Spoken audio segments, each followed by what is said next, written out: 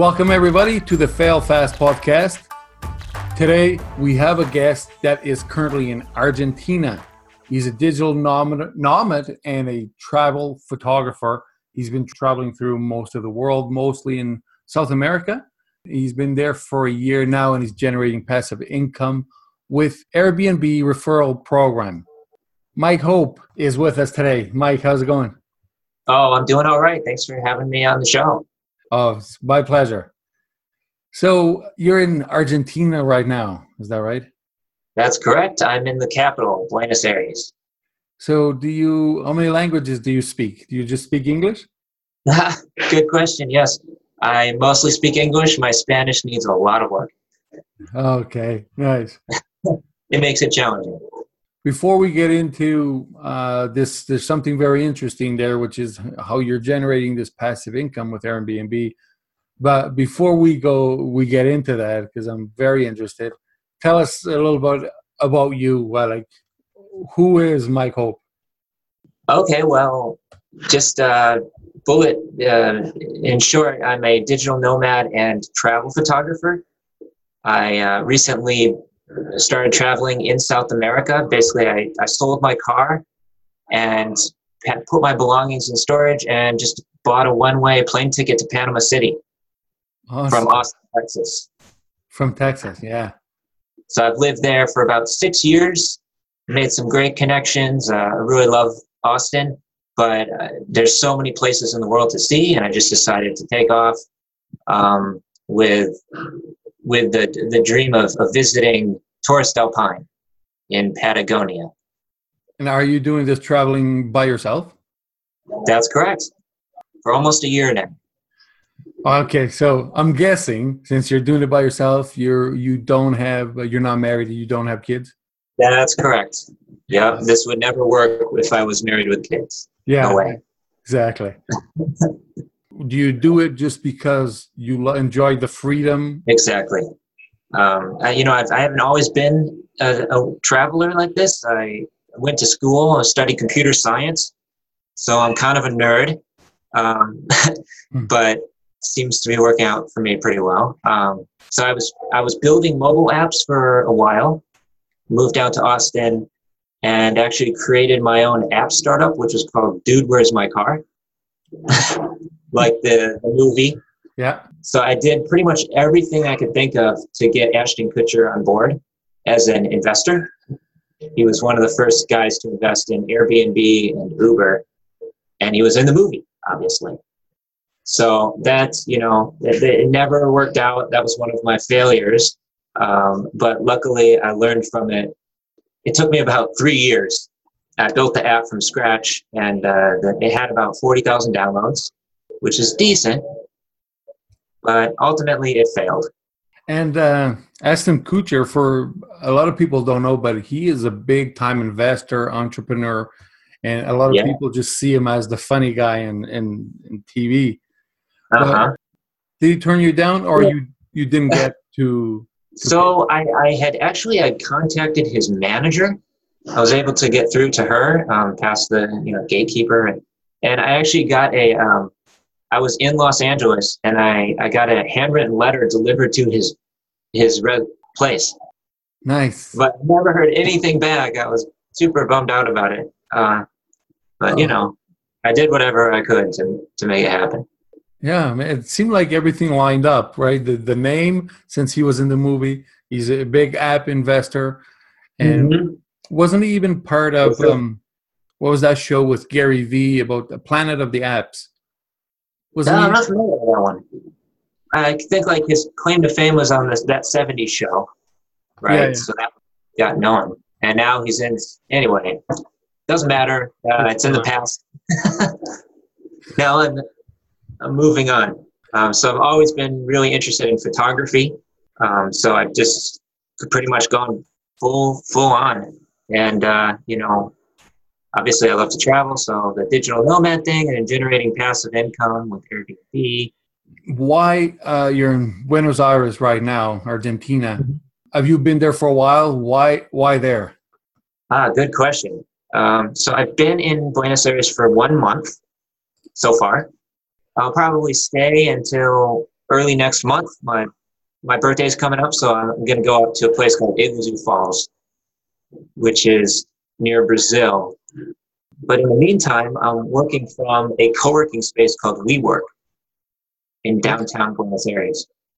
Nice. And now let's get into that Airbnb. So you're living off of this Airbnb. Is this right now your only source of income or the only passive one?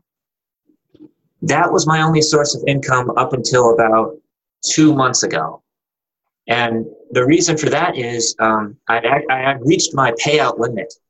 Okay. So once you refer 25 hosts or make $5,000, you can't, they cut you off for some reason. I don't know why.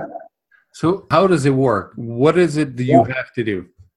Okay, so many people, your listeners are probably already familiar with Airbnb, obviously. Yeah. But most people, a lot of people don't realize that they have a referral program. So essentially, you're sending emails to your contacts and getting people to sign up to become a host on the platform. Mm-hmm. So it's not necessary to own property or rent out your place. You're getting other people to do that.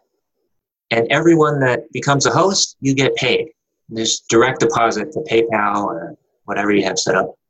Nice. So it's not, you don't even need to own a place. You just get other people that you know or even that you don't know to rent out their place, and you get commission from that.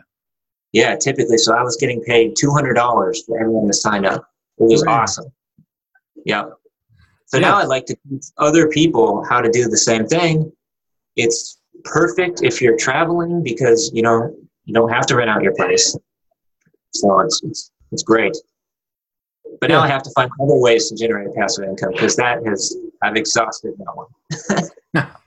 Nice. So I guess that cap, does that every month you have the same cap?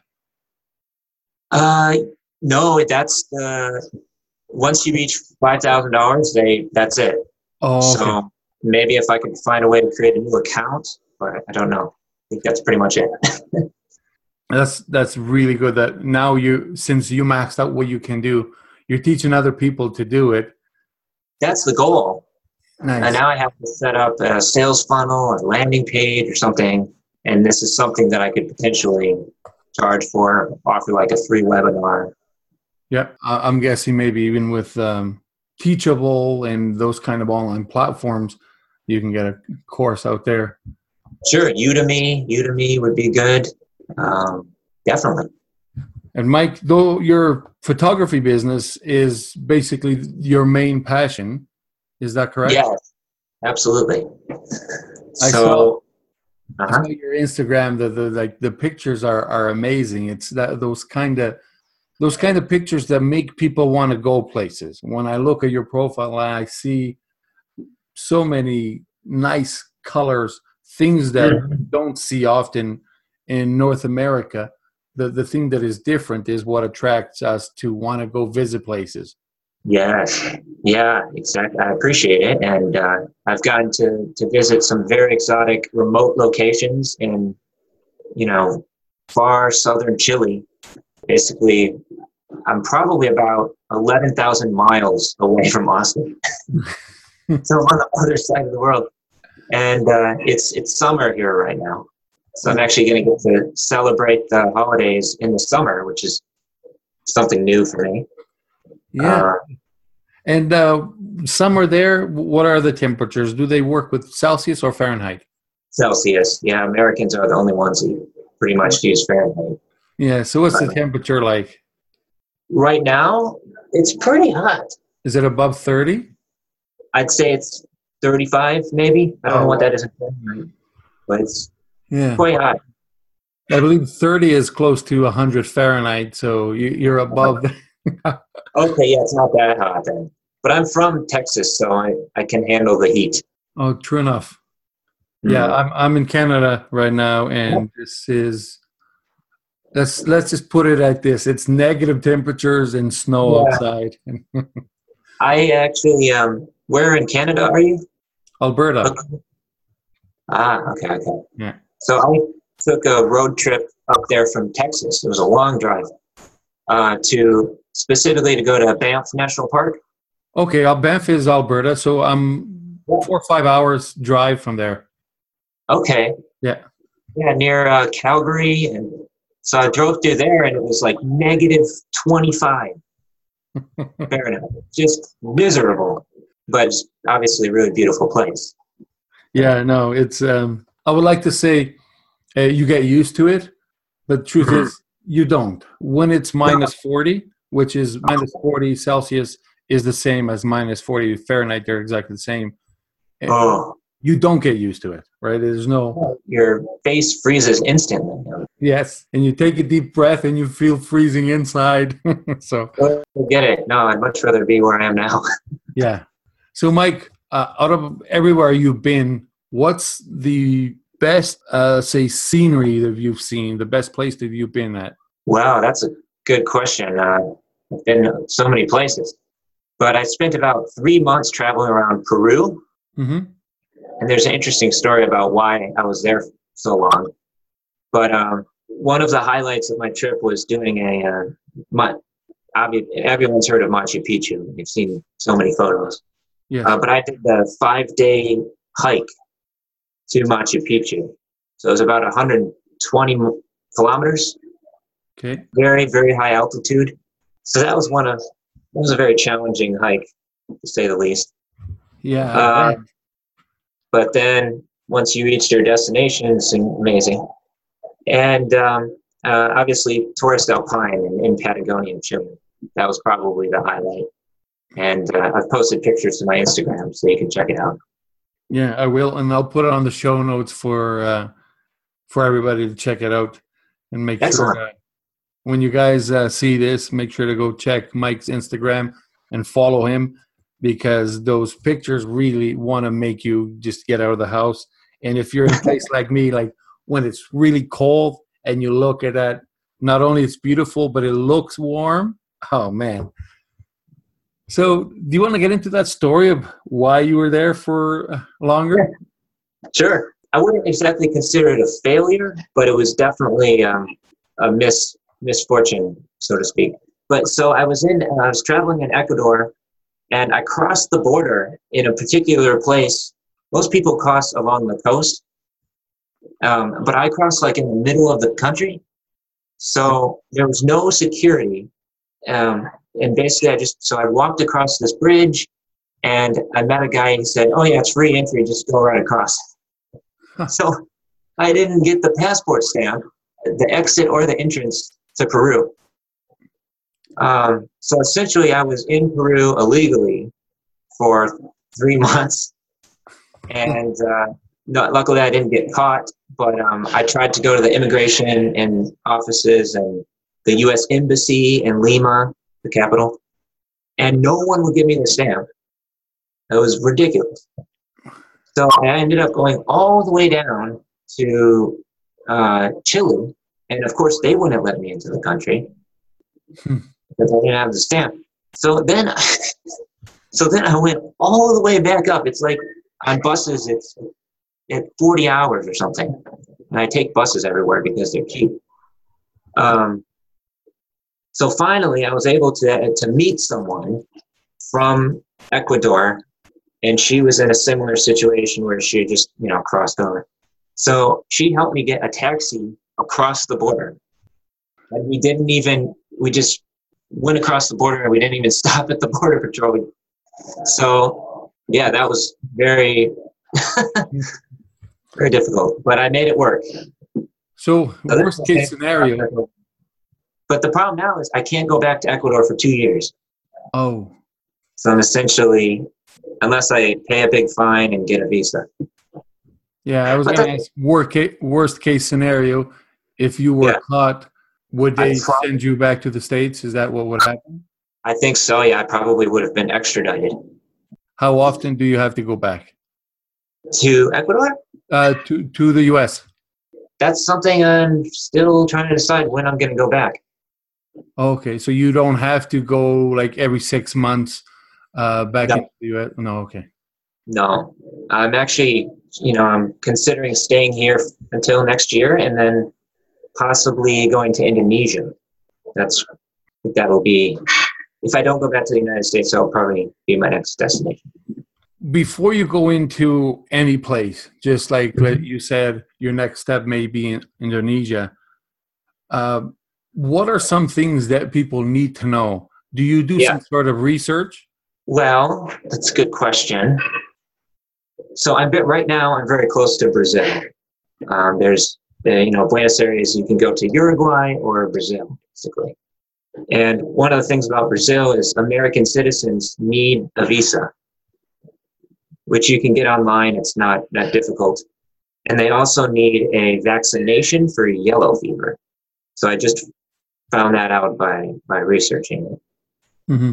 But, I haven't really decided if I'm going to go to Brazil. I don't have a lot of interest in it. So, yeah. And how about risks? Do you know if there's certain things that you can and you can't do, and certain traditions that may seem normal to us, but being in a different culture is not that normal? Do you have to look out for those things, or by now you're used to it? Yeah, I'm used to it. I can learn the traditions and cultural norms pretty easily. Like here in Argentina, it's common for when you introduce yourself, you kiss them on the cheek, and that goes for women and men. Yeah. So it's a little strange. I typically don't do that. I'd rather just shake your hand. But that's just one of the traditions here. Yeah, I grew up in Europe, in Portugal, and that's completely normal. You kiss every female in the cheek, everybody that you meet, everybody that when you walk into a place and you want to greet somebody, and you shake the guy's hands, all your buddies, and you kiss the girls in both cheeks. See, now that's fine. I don't mind kissing the girls, but the guys kiss the guys too. It's kind of a little strange. Yeah, see, so that's something that it is different from most cultures. Yeah. Sure. Yeah, there's something else too, like the things that you don't see, and it takes a while to catch on. I remember I had a friend from Venezuela. He said that, for example, when you ask for a glass of wine at a restaurant, or even if you have visitors at your place, if you fill it to the top, it means it's the last one. Right? Yeah. So normally if they don't fill it, means you're welcome to have more. But if they fill it to the top, they're trying to cut you out. And I didn't know that. And I've never been to Venezuela, but he did teach me that. Yeah, Venezuela is a place that you don't want to go right now. It's very dangerous. Everyone's trying to leave that country due to the political crisis. Oh, really? Mm-hmm. Yeah, like Colombia, they've welcomed in about 1 million Venezuelans into the country. And, it's dangerous over there. And I guess not too long ago, it was probably the other way around. Colombia was not the safest place to be, I guess. Oh, yeah. When Pablo Escobar was still in power, luckily he's dead and gone. But now Medellin is one of the safe. It's very safe. So they've come a long ways. Nice. So what are some recommendations that you would have for the people that are listening to us that want to go to South America? What would you recommend? Places to visit, things to do, where to hang out with, and well, obviously Machu Picchu in Peru, everyone goes there. You've seen so many photos on Instagram, I'm sure. That's at the top of my list. I actually have a friend in Austin. Her name's Jenna Jasso, and she arranges retreats, like yoga meditation retreats in Peru every year. So I was able to go to that one this year in Cusco. I've traveled with her quite a bit. But then other than that, obviously you should definitely go to Patagonia in Chile and Argentina. It's a very, very beautiful place. And so those are a few of my recommendations. A lot of people really like Colombia too. I wasn't a huge fan, to be honest. I only spent about 2 weeks there. Ecuador as well. It's all the places. I'm taking notes as we go. How about special dishes? What is something that you found out there that is not common? In Peru, they have there's a delicacy. It's the cuy. It's called cuy, cuy, and that's it's a roasted guinea pig, if you can believe that. Wow. And it looks exactly like the animal with its little claws and teeth. So I'm like, no, I can't eat that. There's no way. So you didn't even try it? I'm not a vegetarian in any sense of the word, but no, I did not eat that. But they have much better things there. Like one of the traditional dishes is lomo saltado, and for alcohol, it's the pisco sour. Pisco sour. Yes, which is there's some debate around whether Peru or Chile started that, but it's very good. Easy to make too. Oh, really? Awesome. So, Mike, where can people find you? All right. Yeah. So you can find me on social media, on Instagram at Mike Hope, and Facebook is either just search for Mike Hope or Hope Photography. That's my photography page. And I just launched I'm really excited about this. I just launched a landing page for my new online business, which is called Digital Nomad Ventures. You can find that at digitalnomadventures.org. Awesome. And for those of you that are typing it right now, if you're driving, don't type it. But Mike is spelled normally, and Hope is HOLP. Isn't that right, Mike? That's correct. Okay. So check him out on Instagram and make sure to check his landing page at digitalnomadventures.org. Ventures.org. It's a training program I'm offering for people to teach them how to travel on a budget, generate passive income with Airbnb, as we were talking about earlier, and help with a bunch of other things. So that's a program, and there's a free ebook available as well. I'll make sure to have all these links on the show notes so everybody can check them out. And it will be at the failfastpodcast.com/Mike Hope. And it's Mike-HOLP.